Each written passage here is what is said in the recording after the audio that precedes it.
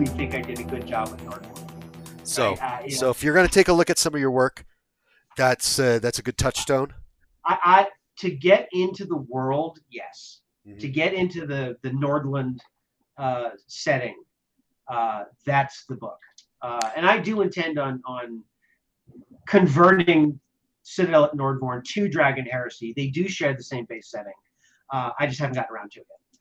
That where did I want to dive into? Oh, and not to mislead our listeners and our viewers, that all the products on your website are all coming from your fertile imagination and hands. You have writers. There's a list of great writers. There's artists.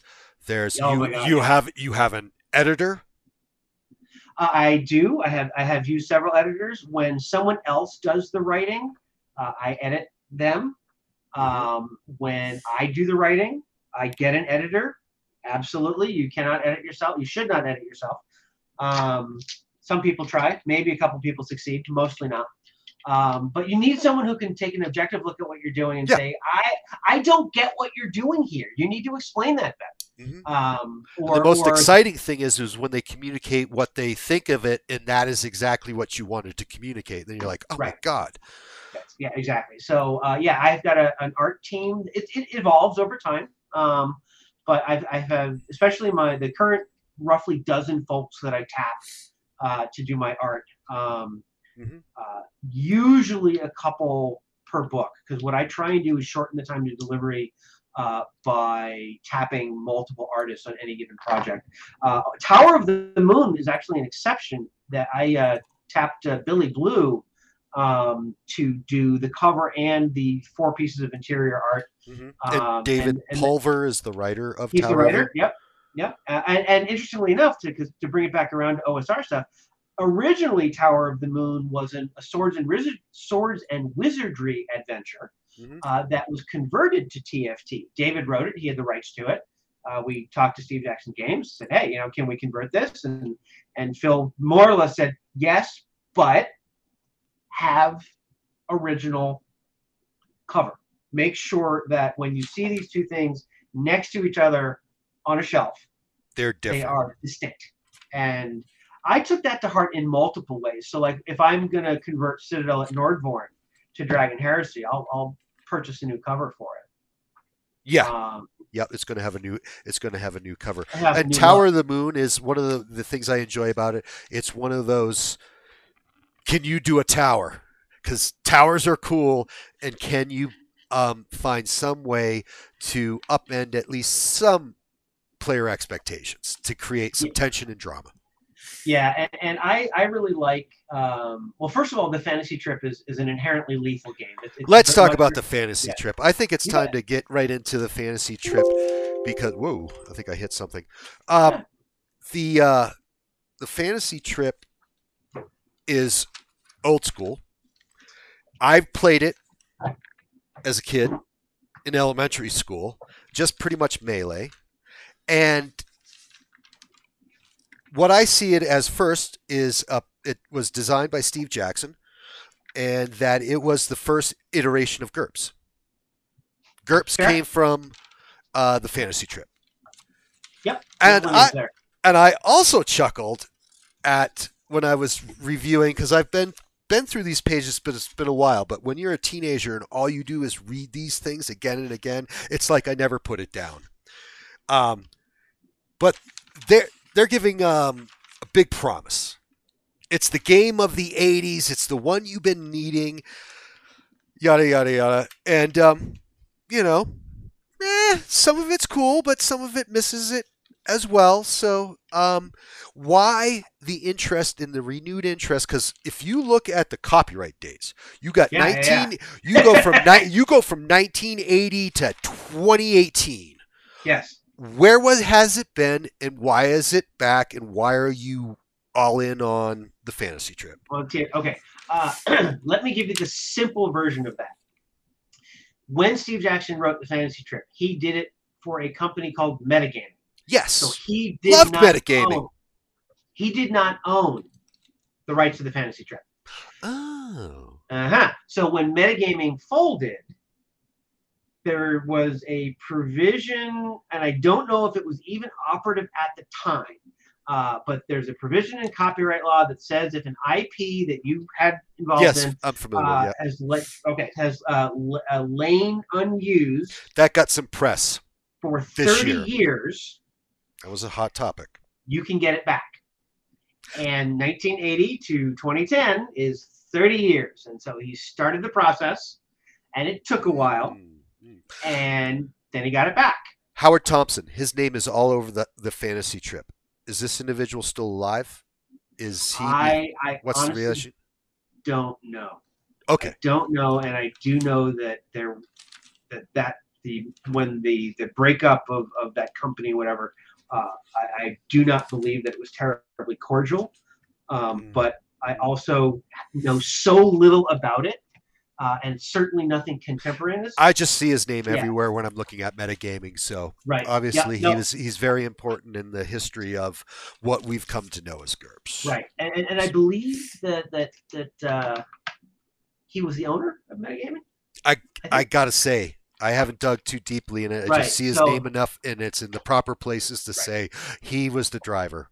Okay, so we have concepts in the fantasy trip: high lethality, short combat rounds, position and tactical movement, very important. But you can't do it because that IP is taken. Yep, it's called Melee.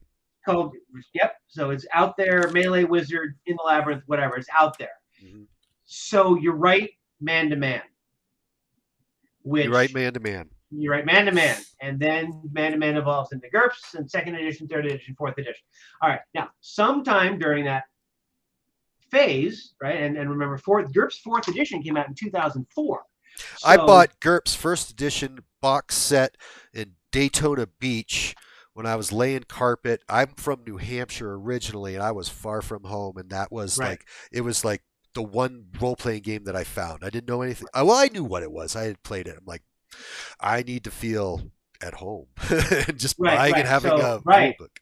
You know, and I came to GURPS in 1989 when my gaming group, and we had been trying all kinds of different systems. My friend Mark comes and says, you will never need another game after you play this. This is just the coolest thing ever. And so we played it, and it was cool, and I got away for a little bit. Then I went to college, and I just went all in on GURPS 30. I'm skeptical of it is a generic universal role-playing game. It can build you anything, much like BRP. But is it appropriate for everything? Does it have a niche? I think that's entirely valid. You know, and because as a DM, I pick up tools. Yeah. If I'm going to do space opera, what's the best tool for me to use? Is it this system or this? I'll use anything if it fits. I'm not married to a system. Right. No, and like one of the things that I always do is I still think that the most fun that I've ever had doing a Star Wars game is with the old D6 West End games. I just thought it captured the flavor. It was rules light enough that it just stayed out of your way.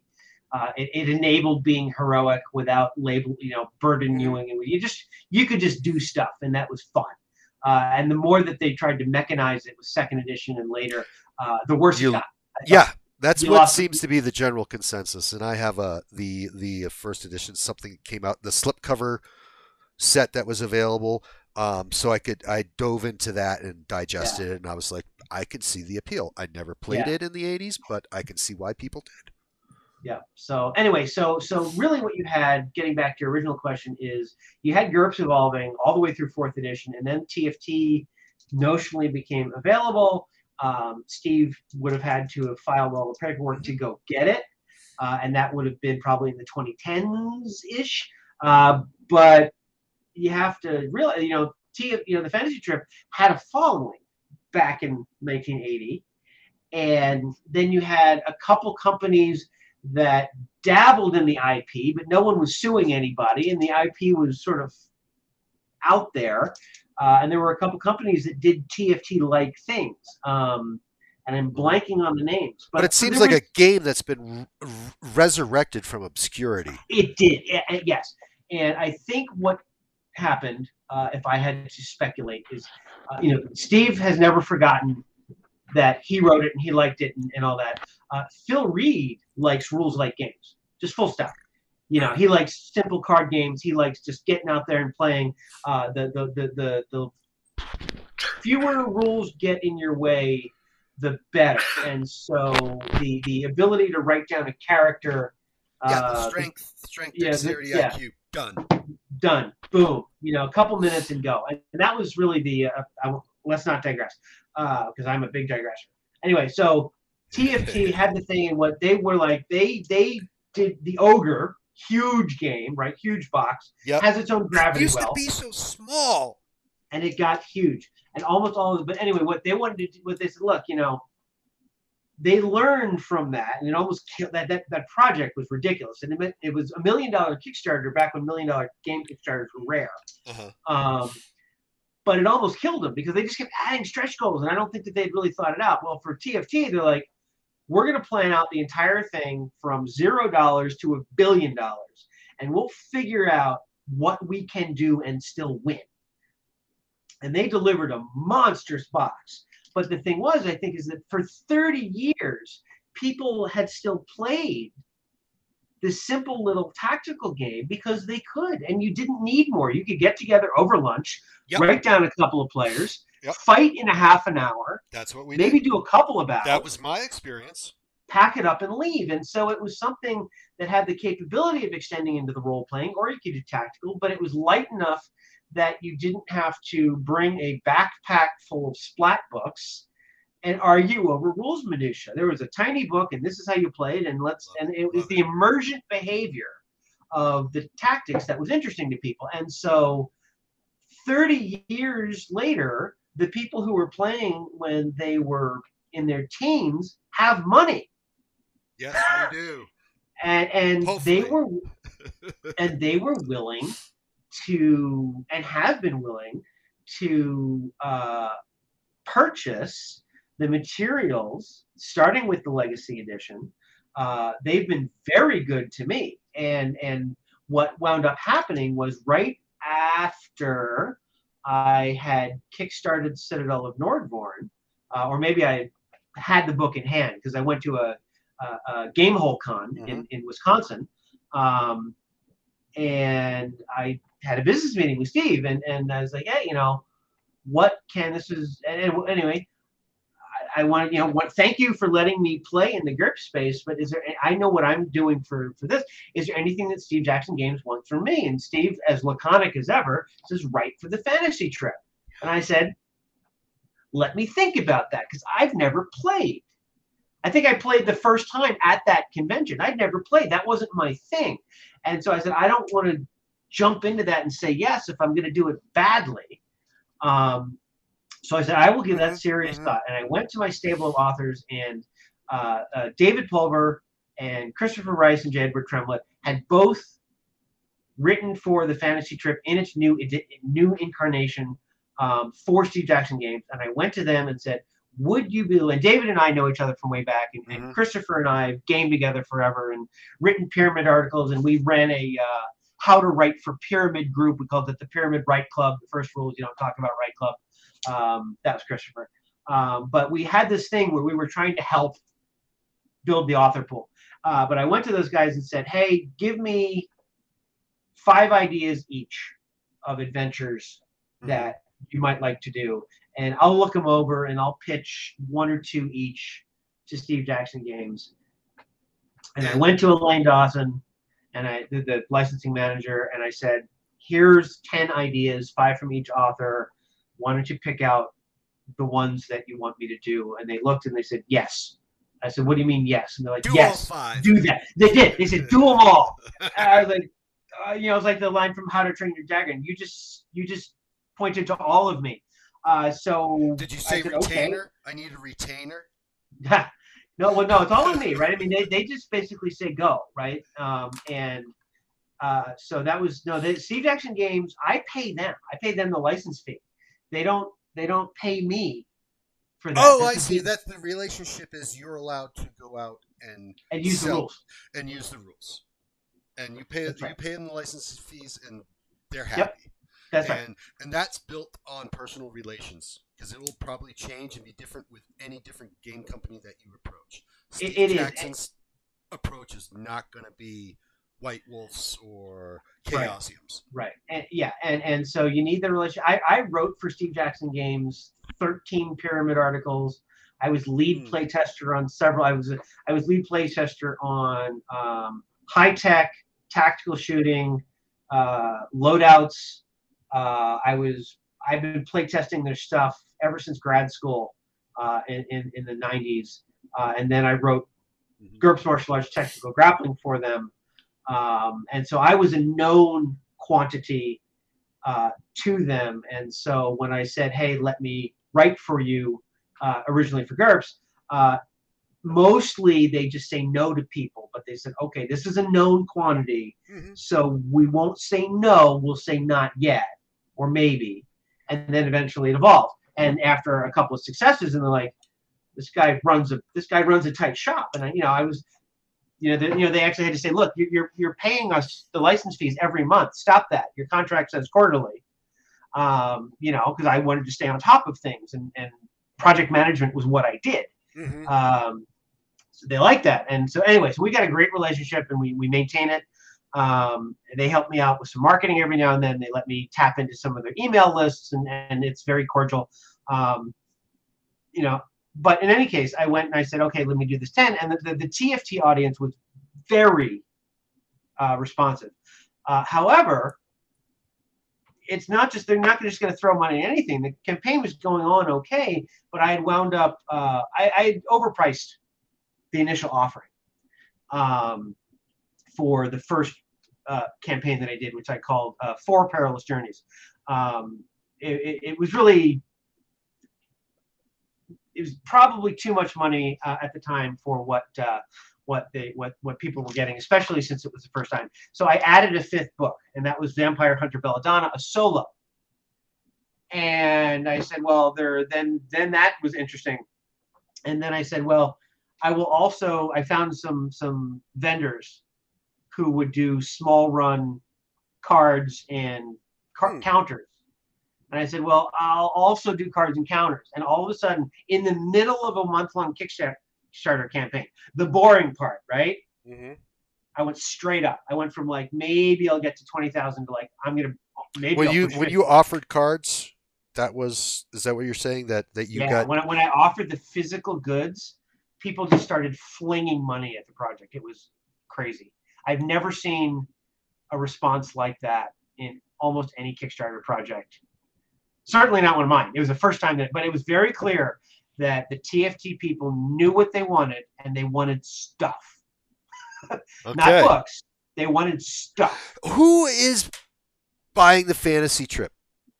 And what I mean by that is this people that have always been playing it and it's been under there, or what is, if there's new gamers, what attracts them to a crusty old 1980s game?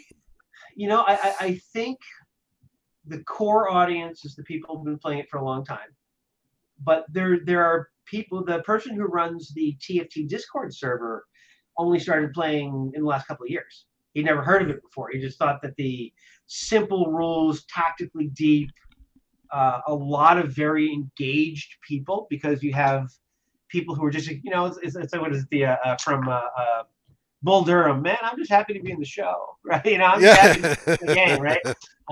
Or Guy Fleegman from Galaxy Quest, I'm just happy to be on the show, man. So they're just happy that their game that they loved is supported again, and that's contagious, and it's got support. I mean, Steve Jackson Games put a lot of stuff for it. I've published now 15 books for TFT. You said published? Published. Or yeah. Because do you consider yourself a writer, or a publisher? Yes. Is there a transition that you went from like you were just the creator and doing your ideas, and then there was like, I got to take a different role in this?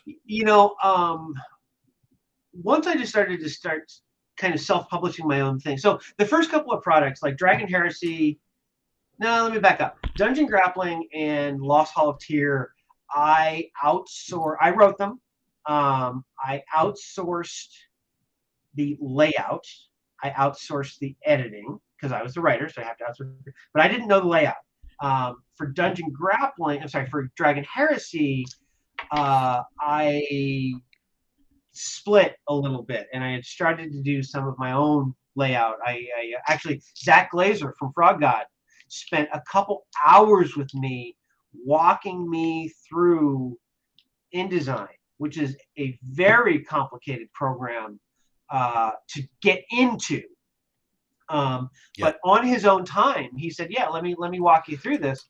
And I was able. I started off taking the layout that had been given to me on prior books, and I use that as a template. Mm-hmm. And now I make my own templates, right? And now Okay. I'm not writing my own scripts, but I'm using script, and I'm starting to use the power of the program, So you become. at least right. It's So yeah, my opinion, and it's based on um, not much, but if you are serious about creating some books, you need to go to Adobe, prostrate yourself before them, and accept their products. It's the industry standard, and it's there for a reason. Don't mess around with the free sourceware. That, from my own experience, I knocked my head against this because I was going to do it cheap, and I right. wasn't going to pay them, and I wasted a lot of hours. My creativity and output using Adobe products. I don't mean to be selling Adobe, but if you want to write and do layout, you gotta get it. You gotta be in I design. think there is. I'm going to give you a yes, but almost. The Affinity Suite is damn close. The Affinity, Serif Affinity, the publisher photo and their Illustrator I competitor. find that maybe it's improved, but I found their program too unstable. I had too many There's glitches and too many okay. problems. There's I've done a couple of products in it. I'm trying to remember which one, but I've done a couple in Affinity. The thing that, and it's a very simple thing for me, I make extensive use of automatically spanning columns for my layouts. I like my section titles to go across columns and then break. And having to reflow those manually is a giant pain in the butt, and Adobe supports that, and Affinity doesn't. When Affinity does, I will revisit. Okay, we got that. Take Um, notes out there, kids. If you're um, considering yeah, publishing your own stuff, you're gonna have to learn some layout software. you are, and so there's that. I don't pretend to be a good artist, but I have an old high school friend who is a professional art director for or was for many years for a series of top tier video game companies. And after I've been doing my art direction a bit, I said, hey, Ken, how am I doing here? He's like, for what you are and who you are, you're actually doing really, really well. Your pictures are evocative. They're not either overly complex or too stupid. You're conveying the stuff that you do. He's like, you're doing fine. And mostly my art direction is stick figures. Um, but one of the advantages of retaining the same art team over and over and over again, They know these guys what. know what I want. They know Yep, what I they want, know what you want. They know what right? you want. They know that if they give me giant shoulder pads for plate armor, I'm going to say no. Here's some references from museums, right? If you show me something with, a babe with all kinds of crazy armor going on, I'm just like, here's a couple of great pictures of attractive warrior-looking women in armor. Mm-hmm. Do that, Mm-hmm. right? And oh, here's another thing. And I'm like, no, the stances of these people don't look like they're fighting, right? This person's holding a sword like a conductor's baton. That's not gonna Yep, you work. need some This two-fisted no action. one, right? Okay, or here's a anyway. And my wife is a martial arts instructor when she's not building wastewater treatment plants, and so she's my photo reference. I'm like, no, you need to stand like this, and so she has the posture that Uh-huh. you need, and Just like so Frazetta did. Frazetta was a big user of models, right. and unlike Boris Vallejo, I don't know if he's saying is like there seems to be a personality and a fight for life, and Boris somehow is just flat. Okay, Personal opinion, but respect. anyways, Yeah.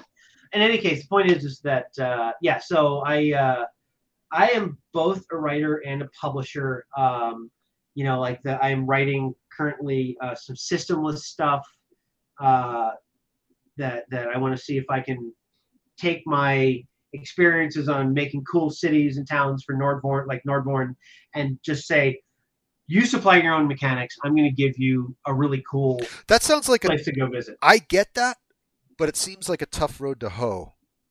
We'll see. That, yeah, I'd be, drop us a line and tell us the success of Yeah. that approach. Yeah. Players, I want to circle back to what I want. Here's why not heroes?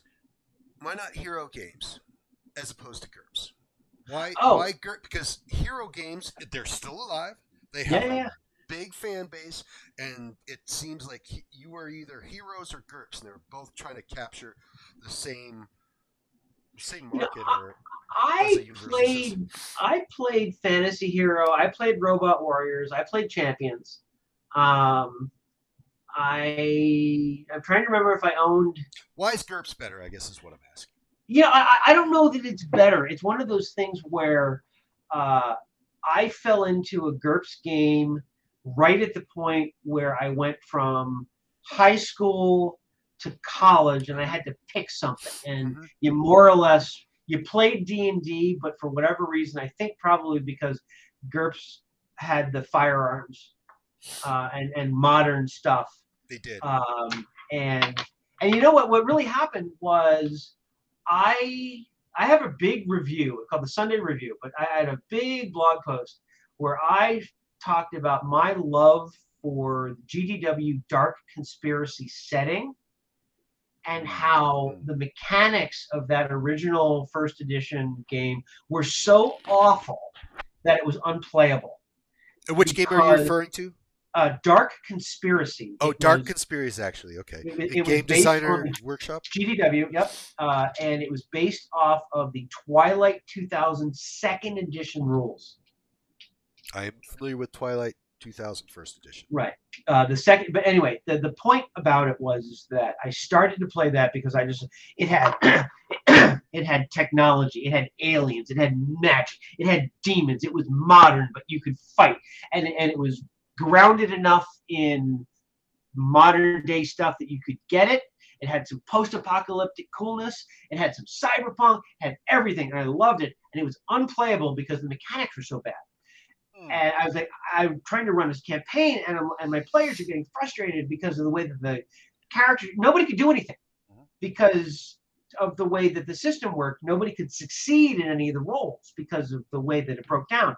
And so I was like, I got to do something. And I was like, well, I have this GURPS third edition revised thing.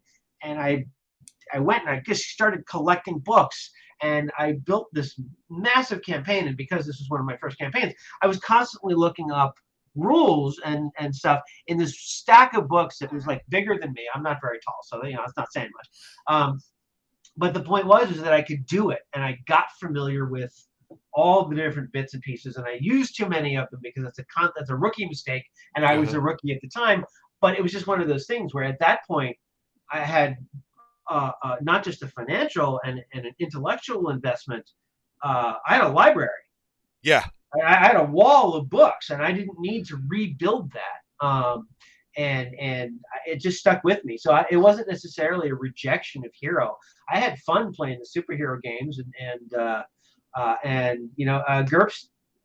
When Steve Jackson Games wrote the intro to GURPS, he said that he had taken some inspiration from the Hero system. So it was just, I don't know that it was something wrong. Oh, Hero. No, I mean, Hero was a fine game. It just wasn't what I went into. Can I tell you what broke me on GURPS? Because I was exposed to it in high school, and then it was the 1 second round. Yes, I totally get that, and it. And you've got, am I reading in Dragon Heresy? You got 5 second round? Well, Dragon Heresy is 5th edition. So that's right. That doesn't compare. So it inherits the round structure. Now that being said, I actually in 2022 I have permission from Steve Jackson Games to write my own box set, although it probably won't be a box, tentatively called Mission X, which is going to be a futuristic, but it's going to be a standalone game. And one of the things that I have to decide is whether or not I adopt the 1 second combat round. That's got to be a tough decision. That's got to be a tough decision for. And my default will be yes, but one of the things, again, blog post. How could it not be yes? Because it's been proven that the people who play it like it. But it's also been proven to be a problem because people want to do more with their turn than 1 second allows. Yes. Right. When especially if you are not running a game where you're like, what do you do? I stand up. What do you do? I shoot. Roll some dice. Okay, you hit. Let's move on. What do you do? What do you do? If you're not coming around relatively quickly, then when you get to your turn, you want your turn to matter. Yes. Especially if things are lagging or whatever, you're going to be like, well, first I run over here, and then I want to do this, and then I want to pick the lock, and then I want to give a soliloquy, and then I want to save the princess, and that's my turn. And you're like, all right, you take a step. Yeah, that's not going to work. And then you're done, right? And so, but if you can keep it moving, you can exploit the fact that sometimes 1 second is really kind of all it takes. But you get, I would, as a DM, would want to be elastic. Yeah, and that is what the combat, and I don't think I would get player buy-in. So the elasticity of it, what I did in a game that inspired the upcoming Mission X game, I ran a campaign that I called Alien Menace, and that's actually going to be the subtitle, Mission X Alien Menace. But I used what was called a cautious advance time, which was 5 seconds. Uh-huh.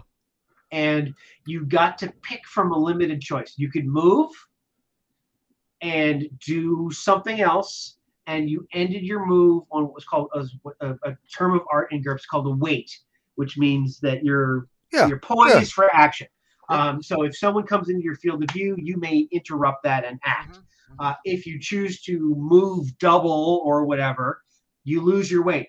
And if the bad guy pops out, you're sitting there with your butt in the wind. You're about to get lasered in the face, right? But by and large, what it allowed is to say, okay, everybody can move. Now you're waiting, and then the bad guys go or whatever. But it allowed for something that didn't have to go all around the table, but it was limited enough to be like, the classic thing is like, everyone move your tokens on your VTT, and someone, instead of going one thing, moves it all the way into the dark spot. Like, no. You just reveal right. So it was, you say, okay, you can take a move, but order doesn't matter. Just go. Put yourself where you want to be. So you move. Okay. Nothing happens yet. You move. Go. Oh, you make a roll. Do this. Whatever. Make perception. Make your stealth rolls. Whatever. And that 5 second amount of time tends to be enough that you can reasonably get stuff done, and it's not such a long period of time. I like that you really have to start worrying about interleaving. But when you start swinging swords or shooting guns, or you have a 3 second fuse, what happens when really matters. And especially if you're dealing with modern weapons that, or even just a duel, right? If you look at some of I broke out just for curiosity. There was a historical European martial arts longsword fight between what's his name? Lockwood? Anyway, but he was a role-playing game writer as well. I think he wrote song Riddle of Steel, maybe. Okay. But he's a longsword fighter, and a good one. And so he and someone else, and it was a championship fight, and there was an exchange, and it was, attack, parry, boom, boom, boom, and all of this happens, multiple blows and counter blows in about 2 or 3 seconds. Yeah. And in order to get the resolution of, here's the attack, here's the parry, here's the counter, whatever, you had to go down to milliseconds, tens of milliseconds, but it really was as fast as GURPS made it out, in order to see what happens in that exchange. So, I still remember, and it was a big influence on me, playing a D&D 2nd edition game where I was playing a first level character, and I did something, and a bandit comes out, moves like 30 or 40 feet, and I'm an archer. It stabs you in the face. And he stabs me in the face, and he kills me. And I had no agency. no ability to say, well, didn't I see this guy No, coming? you had a bad DM. Yeah, I did. But nonetheless, the lack of agency and the ability to interrupt or see whatever was a problem for me. Um, and yeah, it was probably novice DM, or he made a mistake or just wasn't thinking. But that was the thing. And so sometimes that finer resolution is useful. Yes, yes, Um, yes. and but telescoping time like that is something that I feel a game like Fate would handle natively, because it already has zones of conflict rather Mm-hmm. than a map, so to speak. Yeah. And so you have, there are, I shouldn't say this out loud because, of course, I went and wrote a grappling mechanic, although I was borrowing heavily. But that's, I guess that I say, I didn't write a grappling mechanic. I said, why throw away a perfectly good mechanic that you should use more?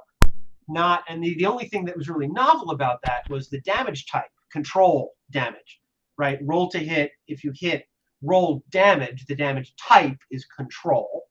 And then you can do things with that damage. You can, headlock someone. You Mm-hmm. can convert control to hit points. That's like an arm bar. You're breaking somebody. You can apply pain and maybe make them submit, blah, blah, blah. The point is that, okay, the application of control points was my unique special sauce, but roll to hit versus an armor class, then roll damage, that's just a standard D&D combat mechanic. It's a standard GURPS combat mechanic, right? And if why do something new when old is perfectly good? And so there are enough things like telescoping time and zones of control and range bands that get bigger and bigger, because really, once you get way out there, who cares? Yep. Right? You're really far away. It doesn't matter if you're Traveler really far away plus 10 bands. yards. And I will almost guarantee, and GURPS Action has range bands as well. And I will almost certainly bring those into Mission X. My point of all this stuff is that there are so many great extant combat or any mechanic sitting around. While you can go invent something, by and large, you will get better results looking at the pros and cons of mechanics that already exist and co-opting what you can. And so I tend to steal an awful lot. Yep. If you're going to be a painter, people are still just buying paints and using those. Right. And if I ever feel like I want to get slagged online, I go on, and when someone complains about Dungeons and Dragons combat is boring, I say, the combat system isn't boring. You're boring. If you want your comments to be interesting, you need to do interesting things. And I get slagged. I think there's I get crushed. You certainly can play it dull. You can play almost anything dull. You can be more. You can definitely be more interesting. You need to surf that fine line between dramatic tension and not letting the rules be a shackle. Yep. Now you're talking about the art of role playing. Then when you go down that rabbit hole, where I live, and I try to enact with my players and pull it out of them in certain ways. Players try. Here's one of my opinions: players try to control the game by utilizing the rules and the mechanics and looking at their character sheet. Why don't they just try to control the environment and the game by the presence of their character? How do you get there with this? That's my ideal. It's like that's where you are, and then the rules are subsumed below that, and get pulled up when needed. I think that's fair. I think the thing that you run in there is, the players are going to want to impact the world through the lens of their character, right? And so if they are not deeply invested in their character, or maybe they're not quite sure how an action that they want to take translates mechanics wise, or they view it as a war game, right? or of the rules, having that nice blend of this is kind of what my character would do, and the game master says, all right, we'll roll with that. And either you say roll something, or you say, yeah, that's a great action. I'm just gonna say, yeah, that's a great action. Yes, your character has, oh, I'm gonna fly the helicopter. No, okay, you can't fly the helicopter, but I'm gonna start the car. Oh yeah, of course you can start the car. I can go and drive away, right? I for my 40th birthday, my family bought me 1 hour flying a helicopter. Okay. Like learn to fly a helicopter. That must have been intense. It was really cool, but what it was, I have now had limited stick time between a helicopter and an airplane, and I will talk you down works with an airplane. An airplane wants to fly. A helicopter wants to kill you. Yeah, I think I've heard that before. And so the reason I divert there is that there are some things that a player may say, oh, and I do this, when you're like, look, that's not within the capabilities of the paper person that you're playing. But as long as what they're doing is within the capabilities of the paper person that they're playing, then have it. That was actually one of the brilliant bits of the character design from the Star Wars role-playing game. Everybody could do everything. Some people were better at certain things. Yes. You never couldn't do something. I fly the starship. You may absolutely fly the starship. Because you're rolling 2D and that is space opera. It's built into the genre and the original source material. Right. And everything was old hat. And of course you can fly a starship because everybody knows how to fly a starship. Some people are just really good at it. And in a lot of role-playing games, fantasy, modern, otherwise, your player characters are effectively a troop of special ops. And the modern special ops are really capable. They don't just shoot. They're smart. They're fast. Will of iron. I had the honor to be taught a business course called Crosslead by a Delta Force guy, ex-Delta Force guy. Very impressive individual in all respects, as one would imagine. But these guys are incredibly capable. And many, not all, role-playing genres assume a multifunctional, cross-trained team of specialists going in to kill things and take their stuff. And other genres like horror assume that you're not capable. Flip the script. And so again, you have to be genre aware. In horror genre, standing there screeching in fear as the zombie comes to kill you is part of the genre. That's just sort of expected. In a special ops or Walking Dead, the named characters are going to react well until their contract runs out. Yes. Or they're like, oh, we need to do something cool. Yeah. Sorry, man. Yo, you're man. done there. Oh, man. But yeah, so I mean, you have to be genre aware, and the players have to be somewhat genre aware. But by and large, there is always going to be a social, yes, let's have as much fun as we can part of this. And at least for me, as I've gotten older and getting people together to play has been harder. Okay. Right. You've got the opportunity cost. Face to face or online? Yes. Okay. I mean, face to face certainly. The rise of the virtual tabletop and online play has greatly facilitated being able to play at all. But still, you're dealing with, do I want to spend 2 to 5 hours or whatever it is in front of the computer screen when I could be taking my child to, of course, to whatever, right? But the way we're having this conversation is the way I run a role-playing game online. I may throw up some maps and stuff because they're needed, or afterwards, after the players have spent some time in a place, well, let's give them a visual of the place that they're inhabiting, and I find it works just really well. It translates very well. I think it does as well. You have to have the right group, people who are going to respond to that. That tends to self-select. Yes, it does. Yes, it does. If people are like, "Hey, where's my map? I can't even." Right.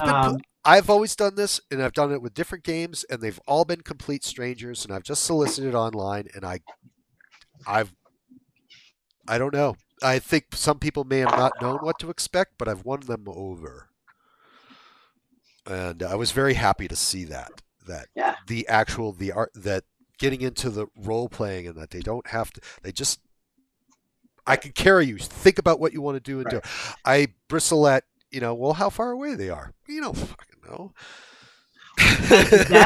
That's actually where I think that the range band concept works Yeah. really well, because you're like, how far away? They're touching distance. Okay, Yeah, they're I get close, that. or well, they're Right? Yeah, across the room, right? And you know, there are a couple situations, mostly involving the precision delivery of missile fire, okay. where exact range matters. Okay. Um, Beyond that, right? Because like people have described sniping as weaponized math, because it is.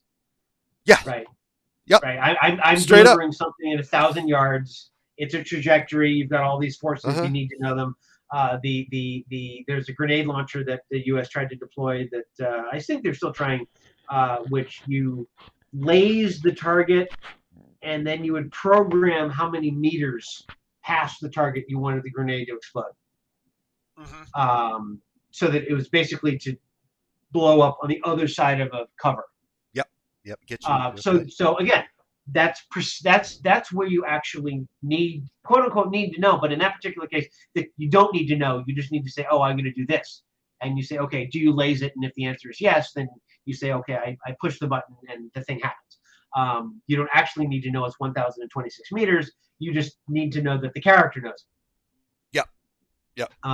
But while there are a few cases where precision knowledge of distance matters, I would probably guess that it really ought not to matter during the combat encounter, to the extent that, for example, it can matter if you're playing a GURPS game where 2 yards, 3 yards, 5 yards, 7 yards, 10 yards, 15 yards each has an incremental penalty.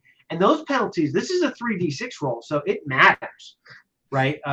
Yes, if 3d6. That's the one thing I'm attracted. Why I tried to get into GURPS and Heroes, and I failed, was I was attracted to the bell curve. The bell curve, yep. I was attracted to that. And it's very attractive. It's once you get used to, and I've heard people complain, oh, well, I don't like the bell curve because all the penalties aren't the same. Like if you have a skill of 16, a -2 is nothing, and if you have a 12, your odds of success, your odds of failure have just gone from 1 failure in 4 to 1 failure in 2. Your odds of failing have doubled in the one case, and really hardly changed at all if you're already good. Well, I found that mirrors life. If you're really good at something, you can do it in a tough environment. If you're not so much, then it's kind of you get distracted and you drive off the road. Yep. Right. This is why young people kill themselves on the highway, because they're not on autopilot. And it's right. So sure. And that's what happens is when you're really good at something, you can absorb those penalties, and the bell curve does great for that. But the flip side of that is that frequently, like in D&D, really, your odds of success are pretty much in a window. In 5th edition D&D, your odds of success are pretty much in a window. And the difference between a really high-level character and a really low-level character, roughly speaking, is what? I mean, yes, you can stack stuff up, but by and large, not much. There's not much day. There's not much daylight between. Like 30%, 40%. It can get more, but it probably services the game. I'm not complaining about it so much as just saying that the difference that you can see with the 1d20 is almost always you're going to be able to try and do something. Whereas in a bell curve, you start to hunt penalties. Whereas in D&D, you can just stop, just roll the dice, just move on, describe what you're going and go. With things where a +1 or a +2 change your odds from 50% to 75% to 90%. That's a big deal in a short range, and so you go bonus hunting. Yes, yes, and you're willing to stop the game to find that +1. yes. And that's where things can get bogged down. Where I tried to circumnavigate as a dungeon master these or game master these issues with the bell curve in GURPS and hero games is I come back to understanding the internal logic of the game. Someone says they're going to do something, I say you need a 9 or less. Well, wait a minute. I Right. blah blah Just blah blah right, blah, right. and it's Just like, roll. and so I couldn't bridge that gap uh, with players that mattered to, and where I just wanted to, I could adjudicate. I know it's Right. harder. It's a 13 or less. It's 11 or Right. less. It's a 9 or less. It's a 7. I got it, and that's your chance. And they want to go no.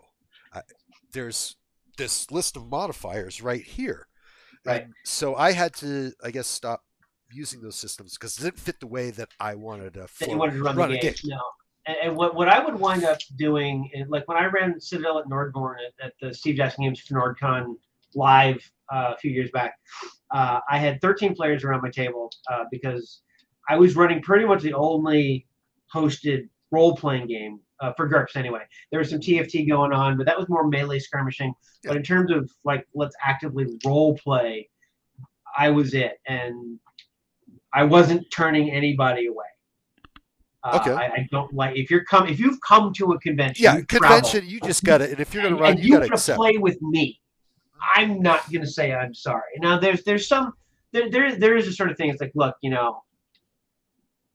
if I'm one of 30 people, as it was never that bad, but if I'm one of 12 people at a table, I paid to have a game, and so there's 4 or 6 people, and my time is diluted, and I get that. But for this particular thing, I was like, yeah, this is Nordborn. It's fairly new. I'm helping sell the Dungeon Fantasy role-playing game.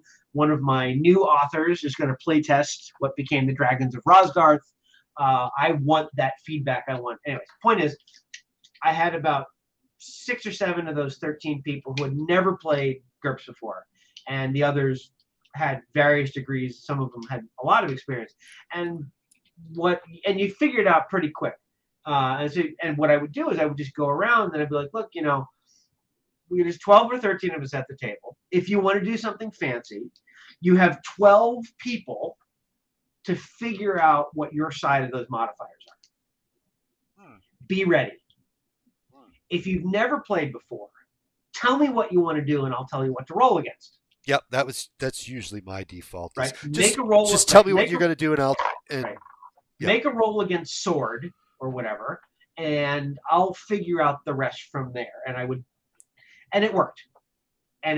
Right. The people who wanted detail brought the detail with them. Like there was one guy who was playing a wrestler and he really wanted to suplex this one character. And so he had the thing and he grappled the skeletal warhorse and grappled him a couple of turns, built up this huge amount of control points. And then his turn came around. He's like, and I'm going to body slam. He turned that thing into bone dust. Nice. It was awesome. Yep. It was awesome. He did like 1 billion points of damage, whatever, right? And so he had fun, but he was ready. He had all the mechanical support, and so he was ready to go. He knew what he wanted to do, and he did it. And that was great. And then, some other player was like, I hit him. I'm a cleric. I guess I need to hit him with my mace. Okay, roll against axe mace. I made it by 3. All right, you hit him in the face. Great. Actually, I probably said you hit him in the chest, but whatever. When I'm playing a character, it's always I'm going to slam my shield into the guy's face, and I'm going to take my mace to his knee. Right, whatever, right? But that's the thing is that you just, be flexible, and that was the thing. You're there to, in that particular case, I'm there to entertain. I'm there to have fun. I want people to engage with the system and the game. And let's bring this back around. I want them to buy my stuff. Yeah. Because I need to. I would like to keep doing this, with a dominant paradigm, which is D&D, and specifically with the paradigm, the system loyalty that people have in the 5th edition, the largest single space. Yeah. People like the 5e official products, and it's the amount of space that you have to be a third-party independent is actually pretty small. There aren't too many people who are out there doing like, oh, I've got 10 employees doing 5e things and this robust thing. I mean, there's No, probably a couple, but but no, yeah. it's not a ton. It's hard to pry people away. And GURPS and even the TFT, my best project ever is in the low 600s, which is okay. But in order to say, yeah, I got this, I really need to start pulling like 800 to 1,200 people in my projects, because that gets me out of especially in the GURP space where it's color. Okay. Color is expensive. It's expensive to print. The art is twice as expensive usually because it's color. Yep. And so the doing that sort of stuff is more expensive, and so you need more people willing to pay more money, and they're never willing to pay quite as much as the extra cost. That's not a fault of anybody, but if you have a book in black and white that sells for $10, or sorry, let me try that again. Forget price. If it costs you $5 or $10 to print it, it's going to cost you probably 7 to 20 in color. It's like 60 to 100% more. And the thing is that it's not just the reprint cost. The cost of the PDF is more. To get to the PDF stage is a lot more. And electrons are only free after they're done. Making the electrons is really the hard part, right? After that, you're just reproducing. And getting over, like I've estimated that it costs between $150 and $250 a page to do what I do. Right. Okay. And actually, the shorter books tend to be more expensive because the cover is amortized over fewer pages. Very interesting. Right. Douglas, you've given me an immense amount of time for this interview, and I want to thank you very much. And I want to wrap this up, and I want to wrap it up with two questions. A couple of just bring it. Okay, the first one is if you're gonna paint a painting like Picasso but translate that to the role-playing game, what does that entail? As in, I'm trying to create art in this forum with other people, and I ask this because I think role-playing is a legitimate art form, just like painting. Okay. Yeah. How do you paint like Picasso in role-playing? How do you get to that level, and what ingredients, and does that place even exist? I think it does. If I had to distill it, I'd say inspiration and agency. Inspiration, agency, and shared vision, right? Inspiration, you need to have people willing to do the equivalent of turning the page. Agency, the people who you have brought to your table need to feel like they matter in the world. It doesn't have to be 100%. Doesn't have right. It have to matter, and it doesn't have to be I matter globally, right? There's actually a great, somewhat profound line in the TV show Angel with David Boreanaz. If what was it? If we're just temporary, if we're ephemeral, if all we do is what we are, then what we are is all we do. No, the other way around. If what we are is all we do, then what we do is all we are. That moment of agency where you impact the world, even if it's brief, even if it's temporary. The line from Justice League, Batman says to Flash, "Save one person." Right? Save one person. I'm running a supers game, and these days the house game of Vanishing Tower is DC Heroes, and I'm really fortunate. The players, that's important. They look at that like they're steeped in the genre. Right. So you've got inspiration. You want them to turn the page. Agency. They have to affect the world, and shared expectations. You got to be playing the same game. Yes. And I have found in my almost 50 years of life and perhaps 40 or so of gaming that most games die from a failure to meet shared expectations. Not because the system is bad, not because of so many other reasons, right? The games die because I came to the table for 2 to 5 hours on a Saturday night and my expectations were not met. True. And they leave True. because they Yep. have better things to do with their time. Yep. And they're right, because Uh-huh. and this can be especially true when you have good friends or whatever who don't have equal expectations, right? I just want to hang with my friends and my game master, or I want to role. I'm a method actor and I'm going to play my character, and the game master's like, "You got 12 orcs to kill. Stop soliloquying here." Yeah. Let's Right? You're gonna hit get him with done. your sword or your dagger. You only got two choices here. Make your choice. Right? So it can go all kinds of ways where the players, or you've got two players who are, one of them is like, no. You're making the wrong. You're playing your character wrong. That's always my favorite. Right? You're playing your character wrong. Guys, like, dude, I'm playing my character. Yeah. Stop. Yeah. Right? Yeah. Whatever. Right? But that's what kills the game is failure to engage in shared expectations. And if you have a group of people like you said, you build, and you have shared expectations, you're meeting each other's shared expectations, that campaign will go until you decided shared goes something else. Or life changes. Like, I Right. can't give you Sunday morning anymore. Right. I've done it for 2.5 years, Right. and things have something's changed. different. My life Right. has changed, and Right. that's a mark of success. I find also that that your game is cooking when the players are talking to each other, and you can just Yeah. sit back and they go on this and this Right. and this, and Right. it's not like meticulous planning. They're like, it's an emotional, like, what the hell are you Right. talking about? Or And bringing that back, and then I'll let you get to your second question, but bringing it back to the relationship map.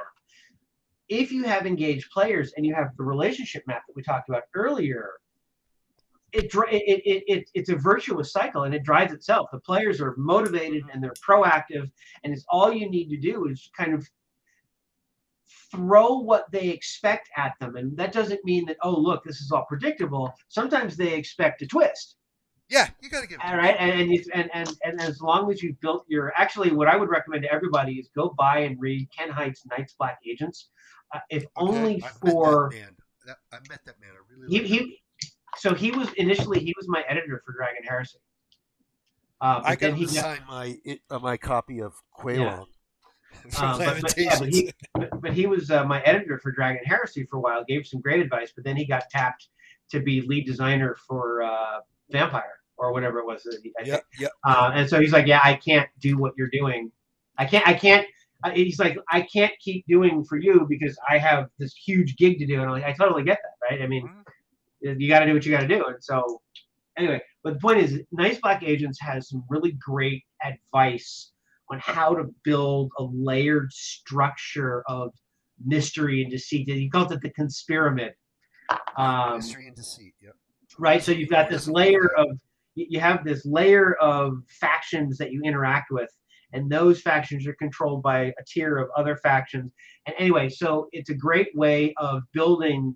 And again, the players only need 2 or 3 deep. They're only interacting with 1 or 2 layers at a time usually, unless they end run something. But the point is that once you build to this, you can just do your thing and figure out what is going on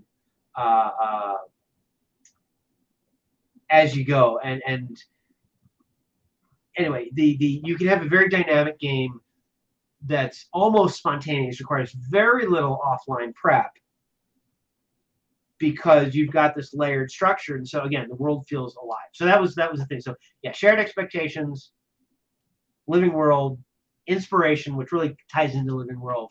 Yeah. My last question, and I'll let you go from the grip of the Vanishing Tower Press here, is why do rulebooks sell better than adventures? Everyone needs the rulebook to set. I'm going to quote Buffy the Vampire Slayer: "Rules, borders, and an end zone. It's part of the shared expectations. This is what the game is about. This is the kind of thing you can do. This is the level of resolution, and it provides that." Most adventures are based on a certain amount of preconception and structure that the author must provide in order to make the adventure work. If you get outside of that, you can no longer use it. Number 2, You don't need 7 copies of an adventure to run an adventure for 7 people. You need 1. Very good, Doug. Doug from Gaming Ballistic is just slummed around here at the Vanishing Tower, the DIY corner, dark corner, and I'm getting a little punchy, but this has been a great experience, and I hope you've enjoyed your time that you spent with me as well, Douglas. I love talking about gaming, and I'm glad that you indulged me for 2 hours. Fantastic. You have a great evening. You too.